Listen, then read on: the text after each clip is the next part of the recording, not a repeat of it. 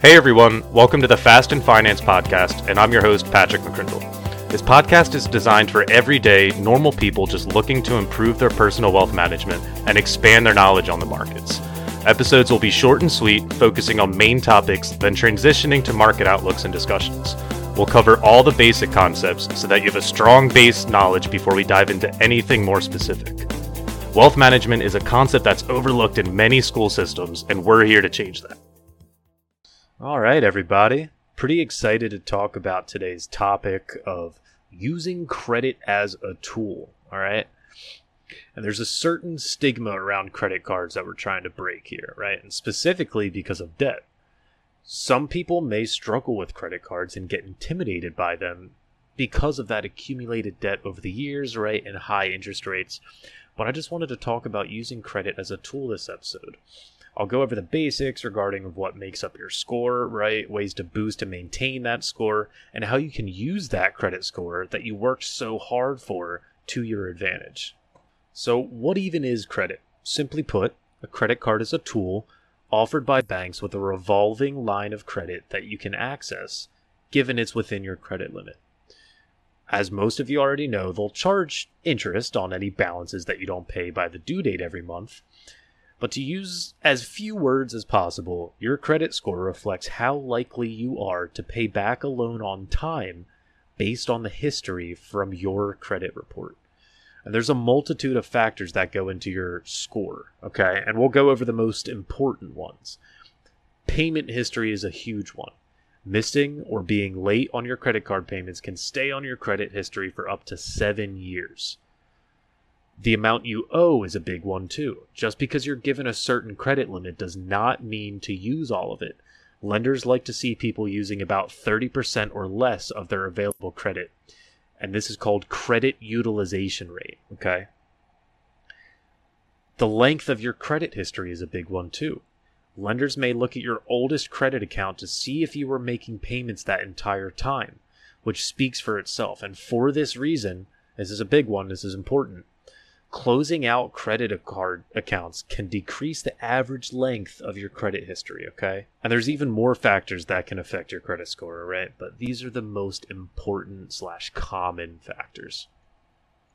If you're working on boosting your score, I'll go over the common ways to help in the short term, as well as methods to maintain moving forward for the long run. So simply put, pay your bills on time. You do not want missed payments on that history. You want to try to carry low balances, right? Or under that 30% utilization rate that we talked about. And it's okay to have a few different credit cards, right? But look at the big picture and keep that utilization rate under 30 across the board. Opening additional accounts as needed is a good thing for your credit mix, right? It'll show lenders that you can handle different types of credit, right? Different types of loans. Business card, personal card. Maybe you have a card just for transportation or miscellaneous purchases. After you checked off the basics for boosting your score, don't stop there. If you can, try to make frequent payments during the month to keep that balance low or under that 30% rate. And remember when I talked about credit limits and the utilization rate. Asking for a higher credit limit can help keep that utilization rate low. Just be careful about hard inquiries and ask lenders if they will perform one before raising your limit. That's really important, guys. And for the parents who are tuning in here, there's a few ways to get started on building credit history for your child, right? If you're a parent and interested in teaching your children about this, you could make your child an authorized user on your credit account. Just make sure that both parties are responsible users. If you're just a younger individual tuning into this episode with no credit history, and you're unable to become an authorized user on your parent's card, you could check out a secured credit card, right? It's a great way to establish credit without having any history. You simply supply the lender with a deposit, which then that said deposit is just used as collateral for purchases, right? They work the same way as a credit card, really. So you'll need to make payments on time and be just as responsible, okay? All right, so let's say you've practiced these methods for some time and your credit score is built up. Well, what's next? Don't get too confident and let your guard down, right? Let's talk about the advantages of having a strong credit score and why you should keep it there. We'll start with the most obvious, okay? It's cheaper to borrow money, right? Taking out any loan, including credit card balances, come with an interest rate. Higher credit score equals most likely lower interest rates, right? You want a higher credit limit? If you've worked hard to raise your score, right, you'll most likely qualify for a higher credit limit. And yes, you can borrow more money, but remember, keep that utilization rate low.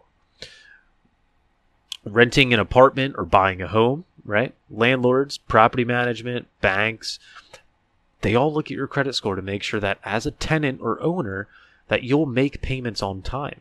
You'll have an easier time finding a place, renting or buying, most likely qualifying for a lower interest rate on mortgages as well as more loan options, right? And if it's for a mortgage, remodel, real estate investment, right? Having that higher credit score gives you more negotiating and borrowing power, right? A lot of people overlook this one.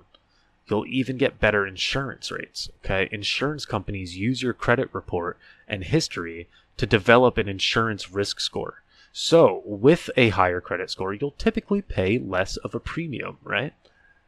And just combining all of these factors into one consistent practice is really going to leave you guys off in a better place. And if you're already there, just let this be some reassurance for you, right? That just about wraps up everything for today's episode on using credit as a tool. As always, everybody, greatly appreciate you tuning in, and I'll catch you guys on the next episode of Fast and Finance. The opinions voiced in this podcast are for general information only and are not intended to provide specific advice or recommendations for any individual. To determine which strategies or investments may be suitable for you, consult the appropriate qualified professional prior to making a decision. Securities offered through LPL Financial, member of FINRA and SIPC. Investment advice offered through Private Advisor Group, a registered investment advisor. Private Advisor Group and SGI Wealth Management, LLC are separate entities from LPL Financial.